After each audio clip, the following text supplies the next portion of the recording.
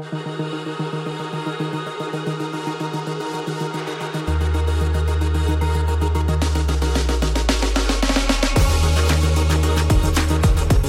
alternative to that is letting Israelis get killed on buses so that Westerners can feel better about the situation in the territories. And I just don't think that's a valid reason to let busfuls of kids get blown up.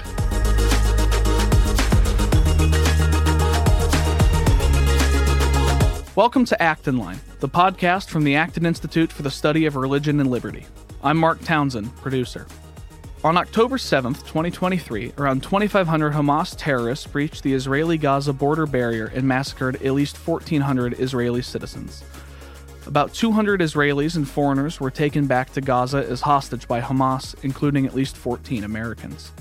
The Israeli death toll is the largest slaughter of Jews on any single day since the Holocaust. Some have likened October 7th to Israel's 9/11. While this Gaza-Israeli conflict has been going on in this current form since at least 2006, the Israeli-Palestinian conflict dates back decades. And, for as much as it is discussed under the auspices of geopolitics, human rights concerns, and in expressions of the desire for peace in the Middle East, and a proposed two-state solution to settle the dispute, the origins and the contours of the conflict are often poorly understood. Indeed, it doesn't just go back decades. In some ways, it goes back a millennia.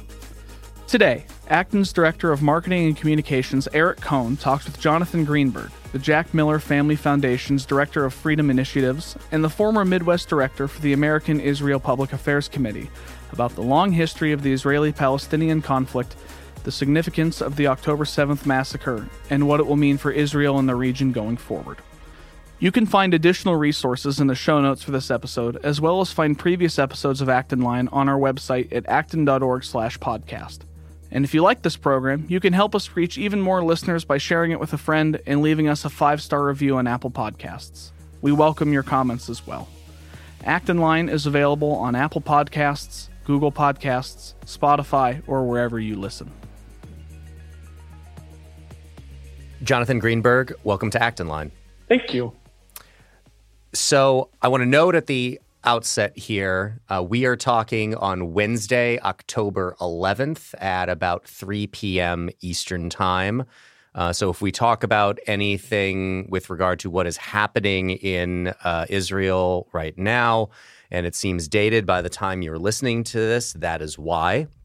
But to catch people up, it was over the weekend that Hamas terrorists entered the southern part of Israel and killed a lot of people. I don't know that we have exact death tolls yet, but the numbers are in the hundreds. That's what has been happening. But Jonathan, the reason I wanted to have you on is more or less for the benefit of not just me, but I think for a lot of people, explain the history of the Israeli-Palestinian conflict to me like I'm a 7th grader. I want to do the real basic what's what of this. So how far do we have to go back to start that story? A lot of narratives that I see will go back to the UN partition plan in 1947. Can we start there? Should we start there? Do we have to go back further? Where would you start telling the story? I would start telling the story with Abraham. Okay. Which is 3,500 years ago. I think that in order to understand why it matters to Jews that the homeland that we want be there, you have to understand the connection to that land going back far into antiquity. And you can't understand that without understanding your Bible. And luckily, I think most of your listeners probably do understand their Bible fairly well. So maybe we can skip forward, but I really don't think that you can understand the connection without understanding going that far back, and also without understanding something about Jewish history and liturgy. Multiple times a day, if you're saying your daily prayers in Judaism, you're talking about Zion being restored, the temple being rebuilt, Jerusalem being reconsecrated, all of us being brought together from the four corners of the earth. Every morning, at morning services, we gather together the fringes of our prayer shawls as we say, as we ask God to gather us together back in Israel from the four corners of the earth. And we've been doing that for 1,000 years. So the connection to that particular plot of land is incredibly strong and predates the existence of Islam and, frankly, of Christianity. And so this is it's an ancient connection. It's a connection that's renewed multiple times a day. And I think that in order to understand why it matters to us, you have to go that far back. Now, if I'm being fair, Palestinians have a claim to the land too. It's not a claim that I think is as strong as ours, but they have a claim to it. They were there, many of them, or at least their ancestors were, just like our ancestors were there. So, but I think that if you want to understand from the Jewish perspective the roots of the conflict, you have to understand the roots of the connection, and that's how far back it goes. So that's where I would start. So that's the beginning of the connection. I will now let you jump as far ahead in the timeline as you would like. Sure. To wherever you think it is necessary to begin explaining the origin of the Israeli-Palestinian conflict as we know it today. So I would say that I would fast forward then to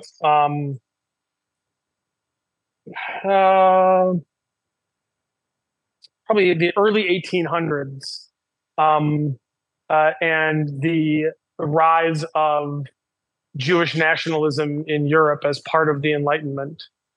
Nationalism, not the way that we talk about it today, but a splitting up of Europe into identifiable nation states with identifiable borders, and nationalism had swept through Europe. It had, as had the Enlightenment. With the Enlightenment came Jewish emancipation. That Jews were previously controlled in what they could do by law. They were not allowed to vote. They were not allowed to hold positions of high authority. They were not allowed to own land. They were not allowed into certain trades. And with the Enlightenment came more liberalized approaches to religious minorities, including Jews in Europe. And so one of the things that with European nationalism came was an idea of Jewish nationalism. Why shouldn't there be a Jewish state?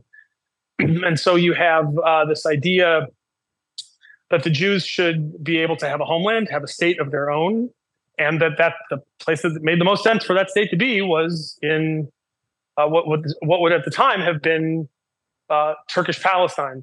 Turkey was the Turkish Empire, the Ottoman Empire was in control of the Levant at that point.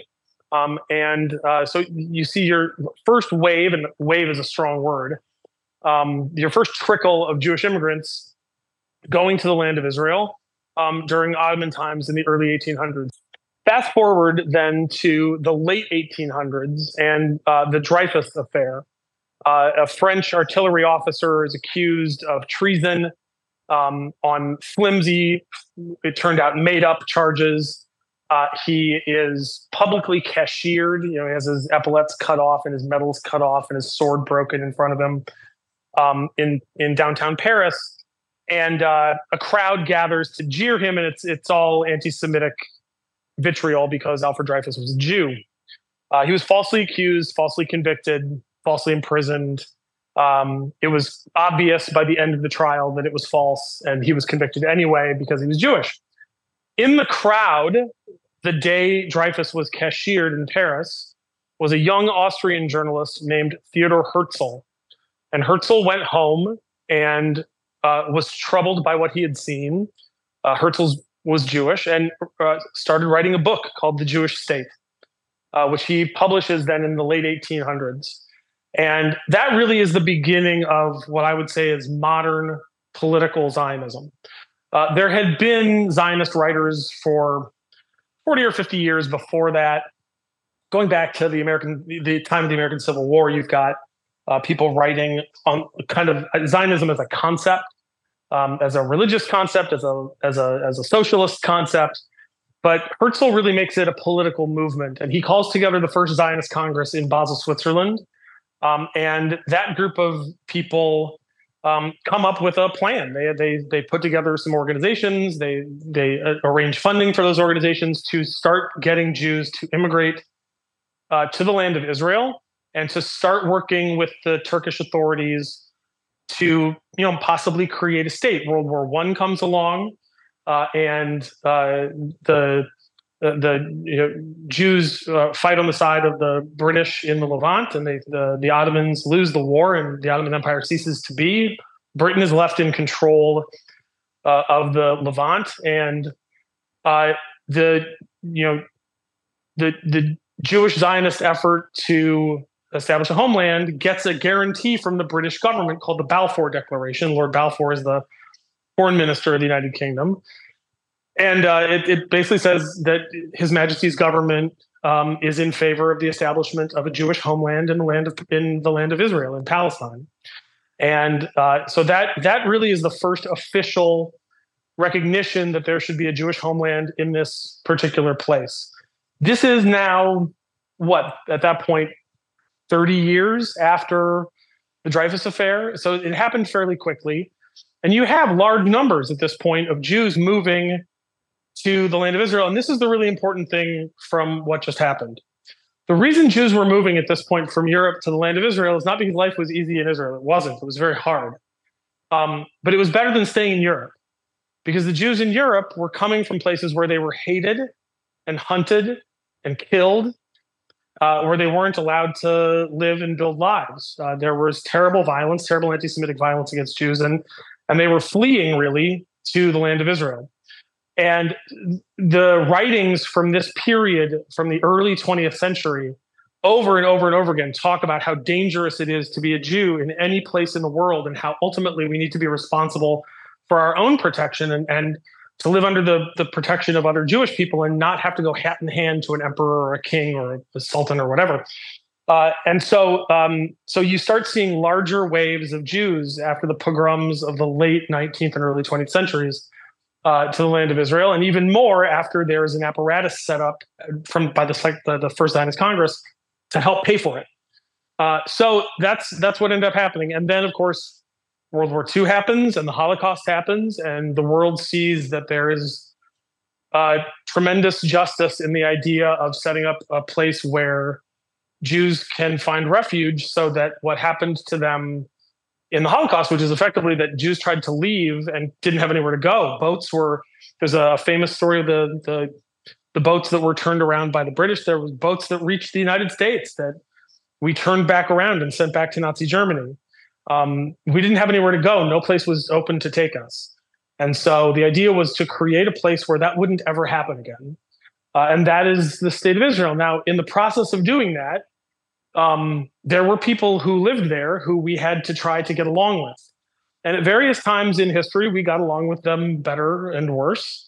And obviously, I'm telling this story from my perspective, and I think everybody will know what my biases are. And sometimes we've succeeded in getting along with them, and sometimes we failed at getting along with them. But largely, the two populations figured out ways to live with one another, especially at the local level. Arab villages and Jewish villages would cooperate, would work together. Not always, but not infrequently. But as more Jews came, and as more Jews prospered in the land, and as the Arab population saw its chances of being independent lessened and lessened, and as other Arab countries around saw the Jewish presence in the land of Israel as an unwelcome usurper in what should be Arab land, you had more and more people being radicalized against that Jewish population. Fights broke out and escalated, and I'm really oversimplifying this, of course, but ultimately, by the time Israel declares independence in 1948, there's already a full-blown war between irregular armies coming across the border to go into Jewish villages and kill people, and some local Palestinian Arabs, what we today would call Palestinian Arabs. There's no sense of Palestinian nationhood, of an understanding by the Arabs who live in Israel proper that I know of until the 1960s. You've got the the left-wing liberation movements of the 60s. That plus Arab nationalism that swept the Arab world in the 50s and 60s had an impact on them. And so that combination of Arab nationalism and left-wing liberation movements, and then the Six-Day War, the occupation of the West Bank and Gaza Strip and the Golan Heights and Sinai by the Israelis, you've got that all combined to bring about much more of a conscious Palestinian nationalism. And so really that's the beginning of it. Sorry, go ahead. I want to take a pause here and a bit of a detour before we continue down the history road. We did a whole podcast a few years ago that we'll include in the show notes on why some people throughout history, and as we've seen now, hate the Jews. Can you give, just for some perspective for people just listening to this episode who don't have the time perhaps for a whole nother hour on this conversation, a little perspective on why anti-Semitism has been so prevalent throughout history? Yeah, I think if I remember correctly, what we said on there, and I think this is the right answer, is that Jews are different by design. That Jews want to be of a society, but still separate from a society, and that throughout history, that has meant that our neighbors don't know us as well. It has meant that things that happen to our neighbors don't necessarily happen to us. A great example is the Black Plague. The Black Plague affected non-Jewish communities throughout Europe and didn't affect Jewish communities as much. The reason for that probably, we don't know for sure, but probably was because ritual hand washing before meals is a part of Jewish tradition, Jewish religious tradition, in a way that it's not in Christendom. And so unknowingly and imperfectly, but unknowingly, we were washing our hands before meals in a sanitary way, not just a religious way. And so the Black Plague doesn't, but the Christian community sees that and assumes, in the thought of its time, that we've made some kind of a deal with the devil. So our being separate and unknown to our neighbors causes resentment and fear and hatred. We're small and therefore easy to pick on. So if an emperor or a czar wants to rile up his people or deflect attention away from something else, we make a convenient target because we're identifiable. We live close to each other, so you don't have to go all over the city to beat us up. You can just go into one part of the city. We're small and relatively powerless, so we're not going to fight back. So I think those are all kind of the things that we talked about. So let's pick up then, again, wherever you would like to, because I think one of the important things to cover would be, we have the establishment of the state of Israel, and immediately after that, war, which is where, as you were starting to talk about there, different parts of land that we're still talking about today, Sinai, Gaza, become who is occupying them changes hands. So pick that up wherever you would like to, and I would like to walk through some of that land controversy that helps explain this conflict. So after the War of Independence in 1948, Israel controls a strip of land that goes from Lebanon in the north down the Mediterranean coast through the Negev Desert down to Eilat, which is on the Gulf of Aqaba. They have a border with then Lebanon, Syria, Jordan, and Egypt, and they're pretty close to Saudi Arabia. They don't control the West Bank at that point, and they don't control Gaza. Egypt controls Gaza, and Jordan has control of the West Bank, including Jerusalem. At this point, the Jordanian army has kicked all of the Jews out of the old city of Jerusalem. West Jerusalem is still controlled. The newer part of the city is still controlled by the Israelis, but the old city and the holy sites are controlled by the Jordanians. And the Jordanians then set about demolishing all the synagogues in the old city of Jerusalem.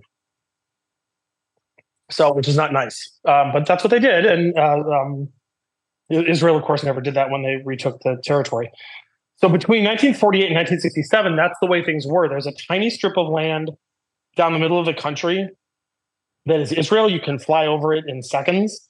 You can drive across it in about a half an hour, 45 minutes. It is strategically very difficult to defend. And that's the big chunk of the middle of the country, which, by the way, is where most people live, is in the middle of the country. So that's the case until 1967. In 1967, then, a number of Arab countries decided to invade Israel. They didn't get a chance to. The Israelis knew that they were coming and struck first. And in the Six-Day War, Israel won a stunning military victory, driving into the Sinai Peninsula, taking over all of it from Egypt, driving out the Jordanians from the West Bank, reconquering Jerusalem, which was obviously religiously a very big deal, and conquering the Golan Heights from Syria, and conquering Gaza, which in retrospect probably would have been better if they didn't. That could be Egypt's problem now, but instead it's very much Israel's problem.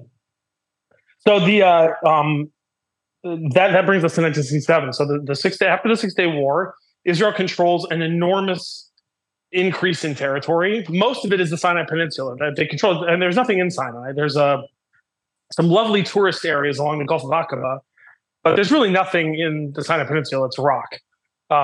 There's some important rocks, right? Mount Sinai is there, but there's not really very much there in terms of population.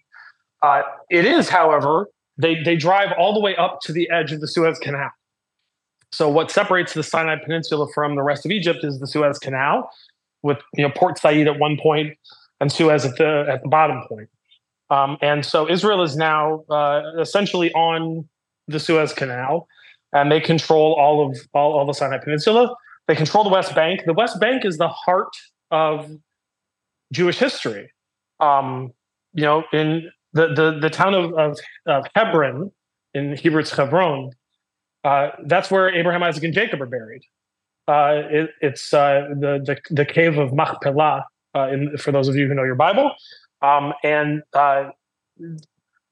Jericho is there. These are some of the oldest inhabited cities in the world, and there have been continuous Jewish communities there for thousands of years. And then, obviously, retaking the old city of Jerusalem, the Temple Mount. That's a religiously significant occurrence for the Israelis to have done in 1967. Again, that was a defensive war. Israel struck first, but it was only because they knew that the Arab armies were coming. So rather than wait for them to strike first, Israel struck first and won a stunning military victory. Correct me if I'm wrong. In 1979, Sinai is handed back to Egypt, correct? Yeah. So after the Yom Kippur War happens a couple of months after I'm born in 1973, Israel almost loses the war. The Egyptians drive all the way through Sinai into Israel proper. It was touch and go there for a while. The Nixon administration actually there's a famous line that President Nixon is said to have said to Secretary of State Kissinger. He said, "Put everything that shoots on everything that flies," to help bail Israel out. Yeah, so the Nixon administration bails Israel out in the Yom Kippur War. Israel wins the Yom Kippur War, reconquers the Sinai. And then in 1979, as part of the peace deal, Israel trades back the Sinai Peninsula in exchange for peace with Egypt. How did the Oslo Accords come about? Sure. After the Gulf War, remember during the Gulf War, Saddam Hussein sent hundreds of rockets from Iraq into Israel. And Israel held its fire. The Bush administration basically forced Israel to hold its fire. And because the coalition that President Bush had established would not have tolerated Israel firing back. Nobody, especially Arab partners like Saudi Arabia, didn't want to have anything to do with fighting alongside Israel, didn't want to be accused of fighting alongside Israel. And so the Bush administration kept the Israelis from firing back. After the war ended, President Bush was able to continue the arm twisting to get the Israelis to sit down with Palestinian negotiators and begin the process of hammering out what eventually became the Oslo Accords. The Clinton administration continued that, and they came to a fruition under President Clinton. A big part of that was the relationship that President Clinton had with Yitzhak Rabin, who was the prime minister of Israel at the time, and the former foreign minister. Rabin had been, this is something you have to remember about Israeli leaders really up until the last 20 or so years. They were all founding generation leaders. Yitzhak Rabin, who was prime minister in the 90s, was a fighter, a senior officer in the Haganah, which was the pre-state militia in Israel before 1948. He was, a founding generation leader of the military in the state. He had been defense minister a few times. He was a known quantity. Everybody trusted him. The same thing was true of Ariel Sharon, who was prime minister, 20-something years ago now. These were all people who stayed on the scene for a very long time, but had been trusted military leaders and had won victories and had proven their devotion to the state over and over and over again. And so that founding generation of leaders was able to take risks because people trusted them to do it. Not everybody, obviously, but enough people trusted them to do it that they could do it. I think it probably won't come as a surprise to people to know that just like we don't have that kind of trust in the United States in our government today, Israel is missing that trust today too. That founding generation that was so beloved by people in Israel they passed on from the scene. Shimon Peres died a few years ago. He was the last remaining person from that founding generation. It's a different generation of leadership. So when Oslo was established, I think all of us, I was a college kid, I think at the time, and we were all very excited about what it meant. Peace is at hand, peace in our time. And then a Jewish assassin shot Yitzhak Rabin, and Shimon Peres took over, and a young politician named Benjamin Netanyahu campaigned against both Peres and the Oslo Accords. Rightly, it turned out, saying that Yasser Arafat and the Palestinian leadership had no intention of honoring their side of the bargain, that making a bargain with Yasser Arafat was crazy, that he was a committed terrorist, and that nothing Israel was going to be giving up land and giving guns and creating Palestinian political entities and helping to fund them, all in exchange for promises, words on paper. And that turned out to be true. In 2001, when I lived there, the Palestinians decided, Yasser Arafat, who was still barely alive, decided to begin what came to be called the Second Intifada, which was the terror war against Israeli civilians. You had suicide bombings over and over again, suicide bombings of Passover seders full of old people at hotels, suicide bombings of bars and cafes and discotheques on the beach and buses and bus stops. And it was a daily, I lived there during the Second Intifada. I lived in Jerusalem during the Second Intifada. It was a feeling of being under siege all the time. It was a terribly difficult time. And at that point, the Israeli political landscape fundamentally changed. And we can talk about because I think the impact of what happened last Saturday will also change the Israeli political landscape. I'm just not sure how yet. Okay. But the Second Intifada fundamentally changed the way Israelis think about security. All of a sudden, the Labor Party, which had led Israel from the beginning of the state in 1948, really, and well before that, the Israeli political left had run the state up until after the 6-Day War, up until after the Yom Kippur War, when they were seen to have failed from a security perspective. They were tossed out, and Menachem Begin's Likud party took over. This is in the late 70s. And then it was kind of, there was some victories for the left and some victories for the right. So all of a sudden, the Israeli political right had a chance in elections.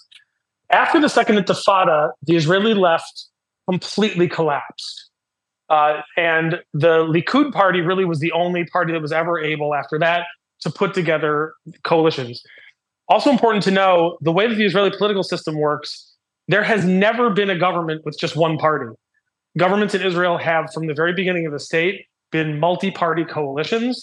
There is no such thing as a non-coalition government in Israel. The current coalition government has, I think, 4 parties in it. That's actually great. I think the last one had 6. And if you try to imagine the deals that you have to cut as prime minister, the promises you have to make, the things you have to give up to put together a coalition of 6 parties, it's a lot. But the system is set up then to have those coalitions. And for the last 20 years, really, the Israeli political right has dominated politics exclusively on the issue of security. And the left in Israel hasn't really figured out what to offer Israelis that's different. Because you can say, we want to sit down and talk to the Palestinians. That's nice, except Israelis don't believe in that approach anymore. They don't believe anything that the Palestinians say can be taken seriously. They're not willing to give up anything concrete in exchange for words on paper, because they've tried that before and lots of people died. So they're not willing to do that. And so the Israeli political system really has been stuck for the last 20 years. They keep voting in right-wing governments who hold the line, who maintain some kind of a status quo. Nothing gets better. The Palestinians get more angry, and it's a recipe for making everybody angry. But the only alternative is what the left is offering, which already failed. So that's where we are today. Since the Second Intifada, we've had right-wing governments. I would say the government we have now is the most overtly right-wing probably that Israel's ever had. There are a few cabinet ministers who are on the far right of Israeli politics. That's really the first time that's ever happened, where you have people who aren't from explicitly orthodox parties who are very right-wing. And so that's where we are today politically. Why don't we shift our perspective then to Gaza? And correct me again if I don't get the history right here. It's in 2005 that Israel pulls out of the Gaza Strip. That's right. So talk to me about that and how Hamas comes to power in Gaza. So I was actually in Israel in 2005 during it's called the disengagement. In Hebrew, it's heat, not kut. So the disengagement from Gaza was done under Ariel Sharon. And it was, I remember on my wedding day watching on TV before the ceremony, Israeli soldiers going into Jewish communities in Gaza, dragging people out who had refused to leave, putting them on buses and driving them away. And you have to understand the psychological impact of that happening to Jews, of people watching Jewish soldiers go into Jewish homes and drag Jews out in living memory of the Holocaust. That's a difficult thing socioculturally to do. And yet Israel did it because they believed that the best thing to do was to leave Gaza, to get all the civilians out of Gaza, to remove all the settlements from Gaza, and basically to leave the Gazans to their own devices. And that they were spending a lot of treasure and blood defending these Jewish communities, and better to just pull them out. And that's what they did. So the Palestinian Authority then runs Gaza. The Palestinian Authority runs the West Bank and runs Gaza. They have an election. And that was, just a couple of years later, they have an election in Gaza for local control, and Hamas wins the election. And that's not a big surprise. Hamas is an overtly Islamist organization, whereas the Palestinian Authority is more like a left-wing liberation movement. The Fatah Party, which is the political party that controls the Palestinian Authority in the West Bank, is a left-wing liberationist kind of Castroite, the kind of thing Shea would have fought for, revolutionary movement. And Hamas is an Islamist movement. Now, that's not to say that the people in the PA aren't Islamist. They are. They just don't really mean it as much as Hamas does. Hamas actually really means it. They're an overtly Islamist movement. So Hamas wins the election. And then there's a period where they're theoretically trying to cooperate with Fatah, but they hate each other. Hamas and Fatah hate each other. And so ultimately, Hamas just takes over all of Gaza militarily, kills or expels the Fatah activists or Fatah party people, and they have control at that point over Gaza. I don't remember what year that was, but they have control at that point over Gaza. So I think that brings us to kind of the late 2000s. The note I have here is of Israel offering Mahmoud Abbas, once again, recognition of a Palestinian state in all of Gaza, 94% of the West Bank, with East Jerusalem as its capital, and offered to dismantle settlements. This is rejected by the Palestinians.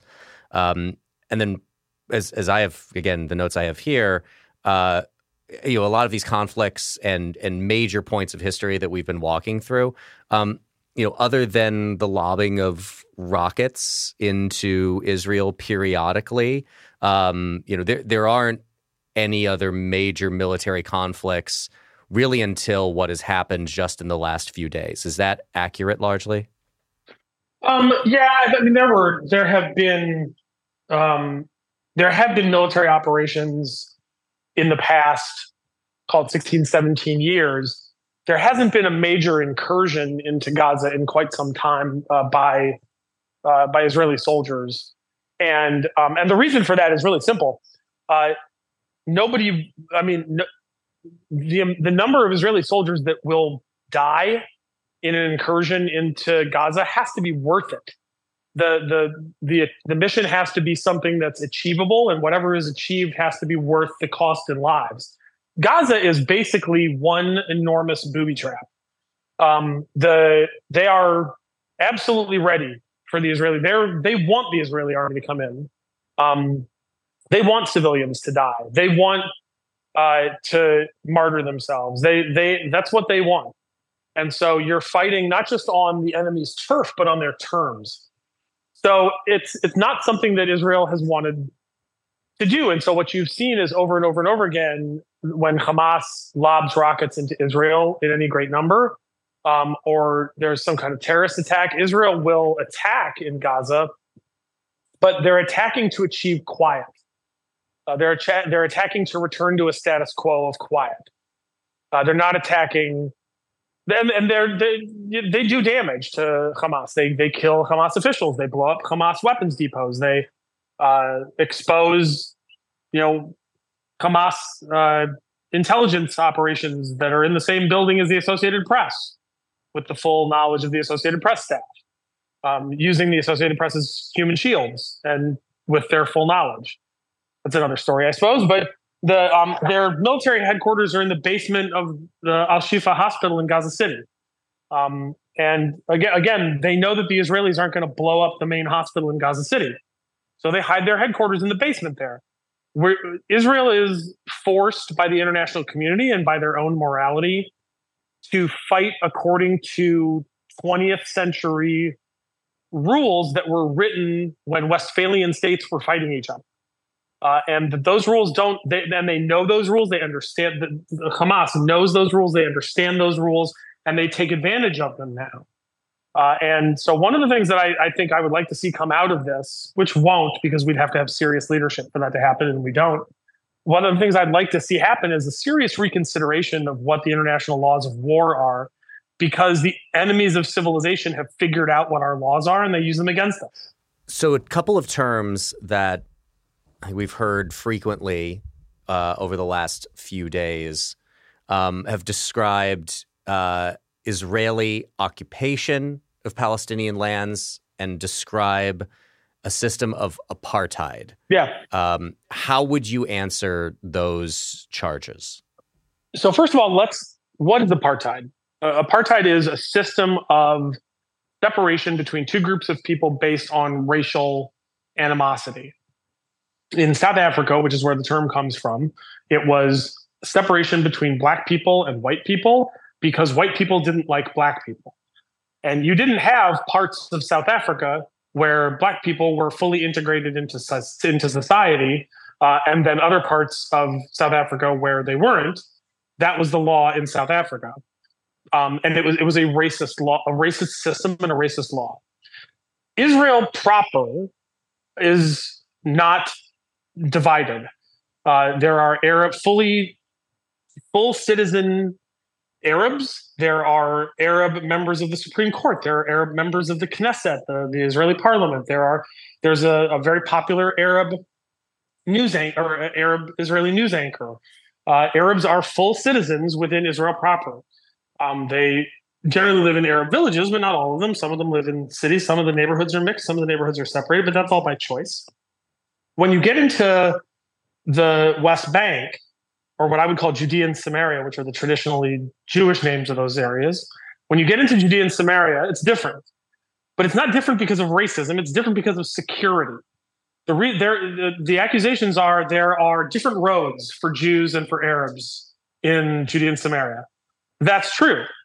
That's for security purposes. It's because it's dangerous for Arabs to be allowed to use the same roads as Jews in those places because they'll try to hurt Jewish people. There are checkpoints that make it very difficult for Arabs to get from place to place in Judea and Samaria. That's true. And those same checkpoints don't apply to Jewish people. They can go right through. And the reason for that is because it's not Jews who are transporting suicide bomber vests and guns in order to go into Israeli cities and kill people. So, there are even ambulances have to stop at these checkpoints. That's true. And the reason for that is because while inspecting those ambulances before, they've found bomb materials, including when I lived there. So it is true that there's a separation in the West Bank. That separation is based on security needs, very broad blanket security needs. It's not fair. I completely agree. It's not ideal. It's not what Israel would like. Unfortunately, I don't see any other way. The alternative to that is letting Israelis get killed on buses so that Westerners can feel better about the situation in the territories. And I just don't think that's a valid reason to let busfuls of kids get blown up. And Israelis agree. So there is a different system in Judea and Samaria than there is in Israel proper, but it's not based on race. It's based on security needs. So the apartheid claim is exclusively meant to demonize Israel. It has no basis in reality. And it's a propaganda tool. What was the second one? Occupation. Yeah. So under international law, there isn't an occupation. Under international law, by the way, I don't care about international law personally, but under international law, by their own definition, there is no occupation. In order for there to be an occupation, Israel would have to be occupying someone else's country. So Eric, you tell me, if not Israel, who does the West Bank belong to? The previous owner was Jordan. Jordan, as part of its peace treaty with Israel, gave up any claims to that territory decades ago. And they didn't really want it before that because they don't want to control 1 million Palestinians any more than those Palestinians want to be controlled by Jordan. So the country that held it before was Jordan. That country, Jordan, won it in a war. They don't have any reasonable claim on that land. They won it in a war. They took it they took it over after it had belonged to Great Britain as part of the War of Independence against Israel. So it never really legitimately belonged to Jordan, but that's who was occupying it for the first 20 years of the existence of Israel. Before 1948, the country that had control of it was Great Britain, except Great Britain doesn't want it anymore. So the country that controlled it before Great Britain was the Ottoman Empire. Well, the Ottoman Empire doesn't even exist anymore. So you can go as far back in history as you want, but it can't be an occupation unless you can tell me who the legitimate owner of the land, what state it is occupied from. And this is where the international law Quango crowd gets really creative. And they say things like, well, it's Palestinian territory. That's terrific. It's not the definition in international law. You're just making stuff up. Would it be great if there could, if there was a legal, would it be great for the Palestinian national movement if there was some kind of legal precedent for creating a country out of thin air and saying that it's now occupied? Sure, that'd be terrific for the Palestinian national movement. Unfortunately, there's no precedent for that in international law. The language that we use here matters, because if you're occupying a country, there are certain obligations that you have. There are certain things that you have to do. You're in legal violation of certain things, and so the language actually matters. And there isn't an occupation. I strenuously resist using that term, occupied territory. They're not occupied, not under international law. What I say is they're disputed. There's a dispute between the Palestinians, the international community, and Israel. Israel has its legal position. The Palestinians have their legal position.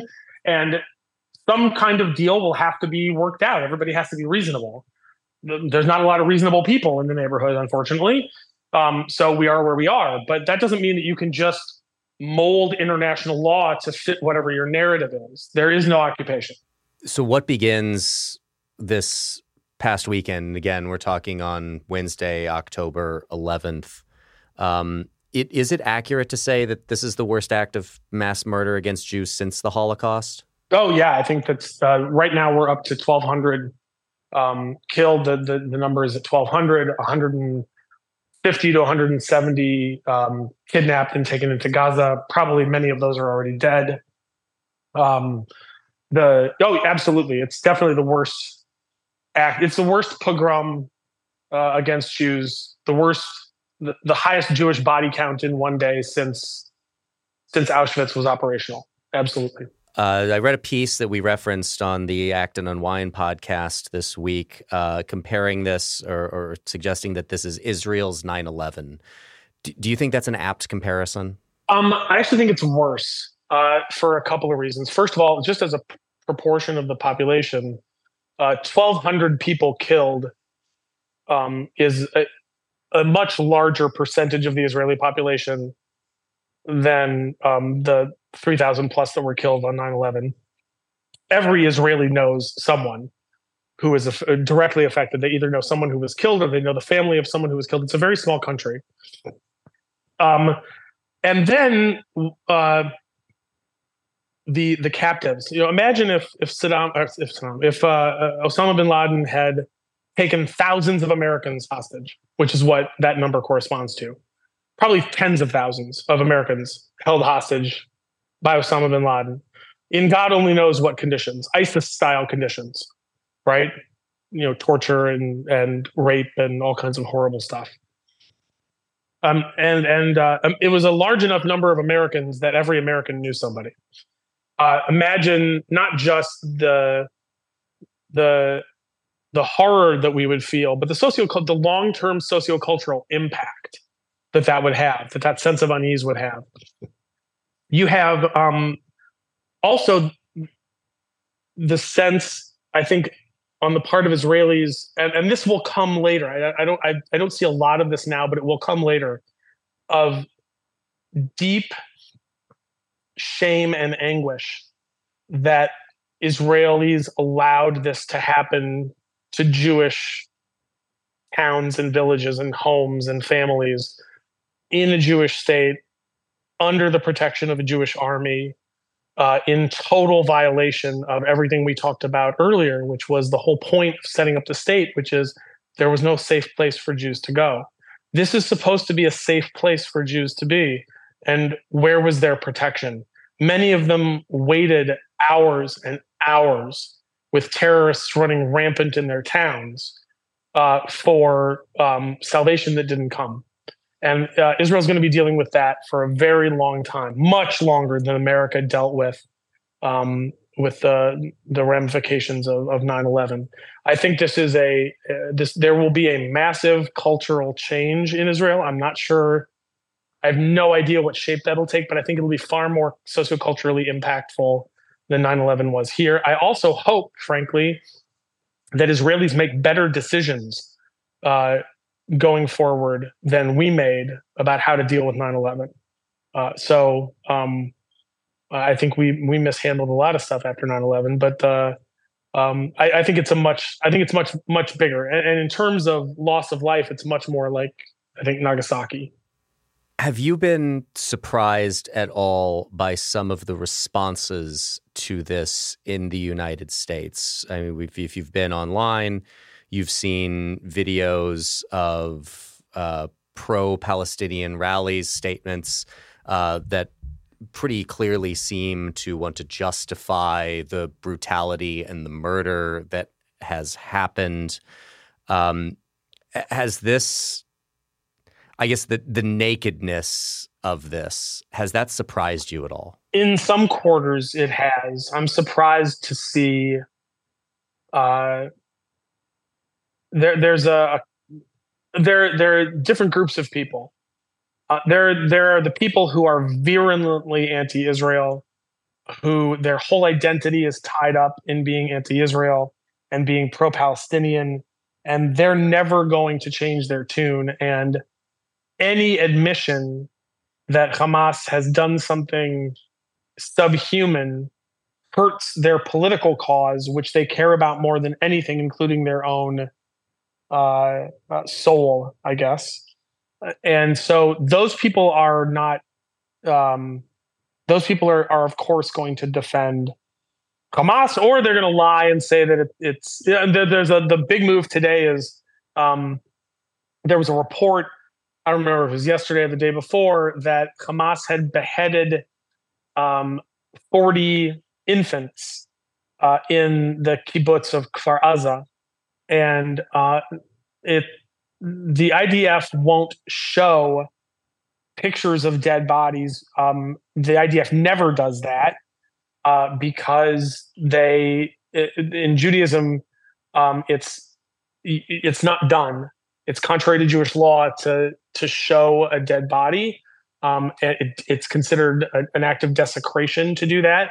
And so even for international propaganda purposes, they're not going to take pictures of beheaded babies and spread them around. And you've got these Palestinian activists on Twitter saying, basically, show us the beheaded babies. I want to see pictures of beheaded babies, or I don't believe pictures, or it didn't happen.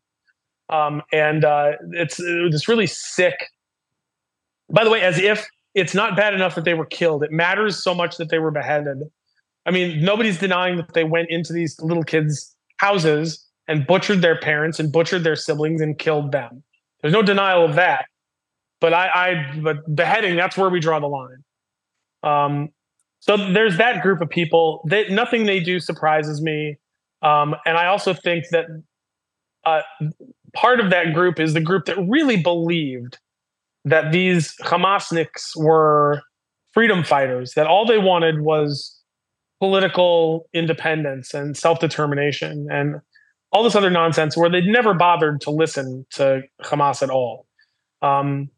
They were infantilizing. There's a big move on the left, especially the American left, that just infantilizes Palestinians, doesn't even bother listening to them, assumes that they want the same things that the American radical left wants.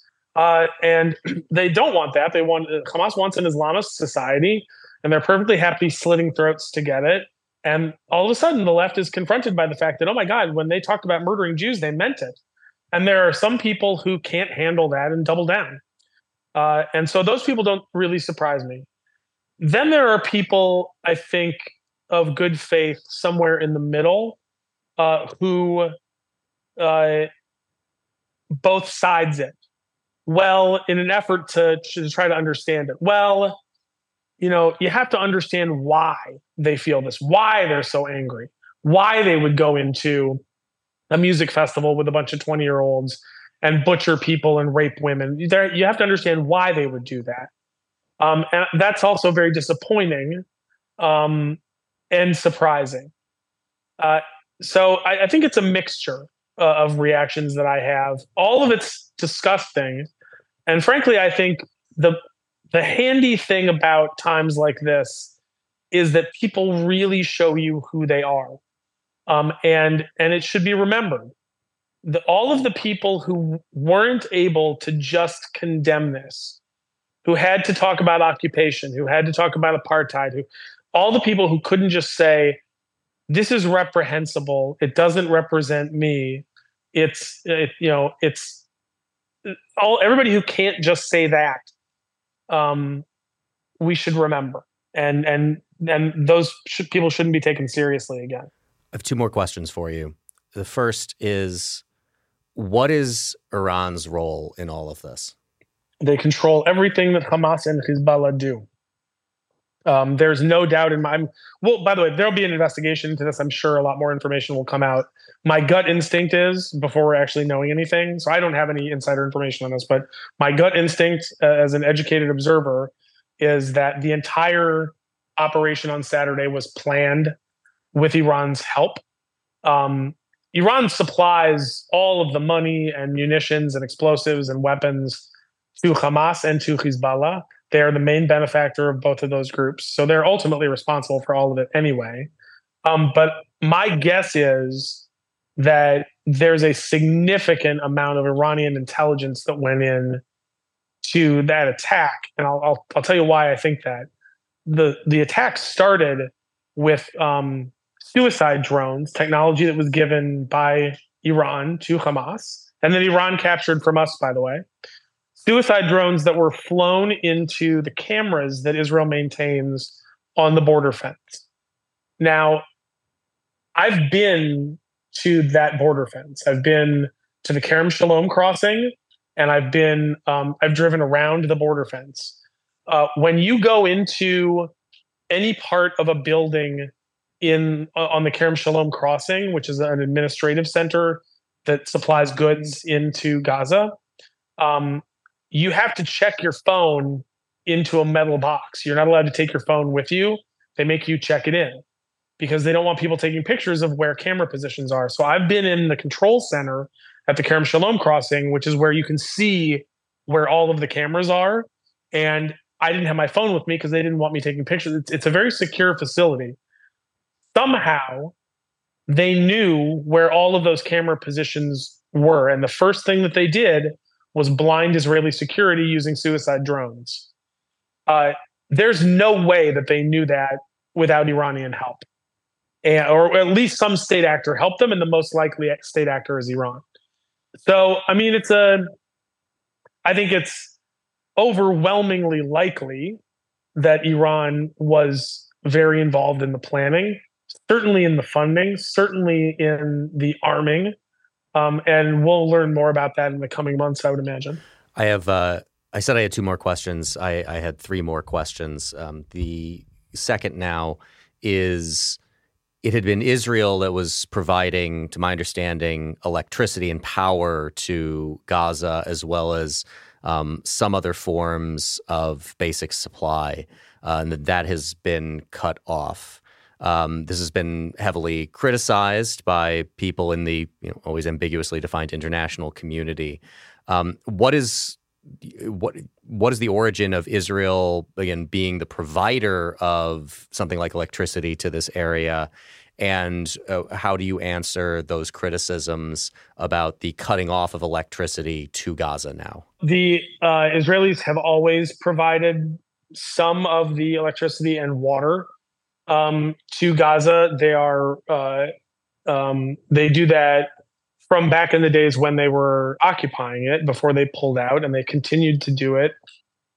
The Palestinian Authority, I think, pays them for Gazan power and water, even though the Palestinian Authority isn't in control of Gaza. I'm not sure about that, but I think they pay them. I know they pay them in the West Bank, and the origin of continuing to do it is that, I don't know how many years ago now, but a Hamas rocket blew up the main power generating station in Gaza, significantly hampering their ability to produce their own electric power. not by an Israeli rocket again. This is a misfired Hamas rocket. And they've also pulled up out of the ground a lot of the water piping to use to make rockets. So the water supply is inconsistent because they've used that for military purposes. The electrical supply in Gaza is hampered in terms of domestic production because they've been firing, or they misfired a rocket and hit their own power plant. And Israel has been subsidizing. So that's how that happened. By the way, the accusation that Israel is running a blockade on Gaza it's the same people that are complaining about Israel cutting off supplies who also complain that Israel's running a blockade. Well, you can't have it both ways. Either Israel's blockading the country or they're supplying it with goods. You can't have both. Those are mutually exclusive things. And the truth is, Israel hasn't been running a blockade. Again, I have been to the Kerem Shalom crossing. I've seen trucks full of goods ready to go into Gaza. And Israel does that, by the way, knowing that every single truck that goes into Gaza is commandeered by Hamas, that Hamas hands out those goods as they see fit, to themselves first, to their allies second, and then to hungry kids if they get around to it. So they keep the Gazan population in need as much as possible, so they're dependent on Hamas, and so they're angry. Excuse me. And so there isn't a blockade, but Hamas ultimately takes control of all of the goods that come in. And listen, if you're going to be running a long-term military operation, which they are, Israel's not under any obligation to feed, water, or power its enemy. And the first people who will benefit from food, water, and electricity will be Hamas. And listen, I have a nephew who is called up to the IDF, and he's not a combat infantry soldier, so he's not going to go into Gaza. But if he were, the last thing I want, the guy I want him in a shootout with hasn't eaten in 3 days and has a dead cell phone. I don't want him in a firefight with a bunch of guys who are well fed and have cell phones that work.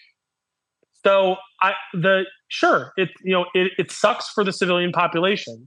It is not illegal under international law. People who want, especially the people who love international law, they want to use international law to make it impossible for Western countries to defend themselves. That's not what it does.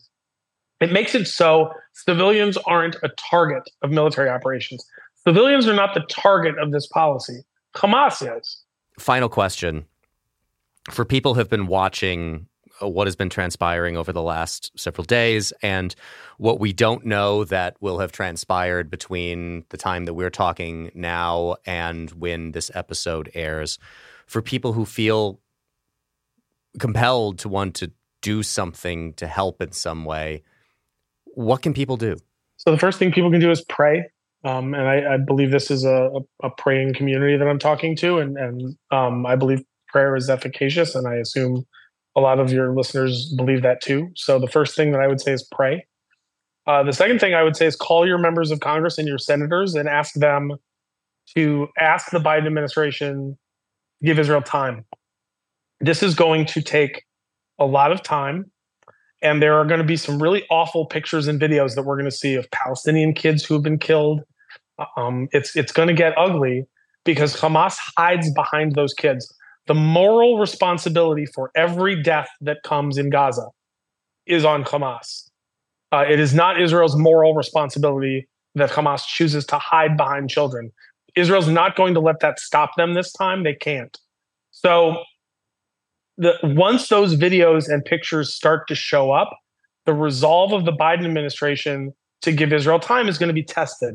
And what they need to be hearing from members of Congress is that the constituents want Israel to have time. Don't force Israel to stop prematurely. So I would say call members of Congress. And I ask people to do this because the other side is very effective at this, pushing for ceasefires, pushing for status quo. pushing for forcing Israel to stop what it believes it needs to do. There shouldn't be any pressure. Israel should be able to pursue their military objectives until they have accomplished them, no matter what the cost. And we have to, especially when those pictures and videos start coming out, as they will, and the people who we were just talking about who are pro-Hamas, they're going to be using that as propaganda to try to get the world to intervene. The world keeps stopping Israel from defending itself. That time has passed. Israel, after this outrage, Israel needs to be allowed the time and space to pull Hamas out root and branch. And that's going to take time, and there will be civilian casualties. And we need to tell our members of Congress and our senators to allow Israel time. Pass that information on to the Biden administration. Allow Israel time. So those are the two things I think most immediately that Americans can do: pray and make those calls. Jonathan Greenberg, thanks so much for joining us today on Act in Line. You're welcome.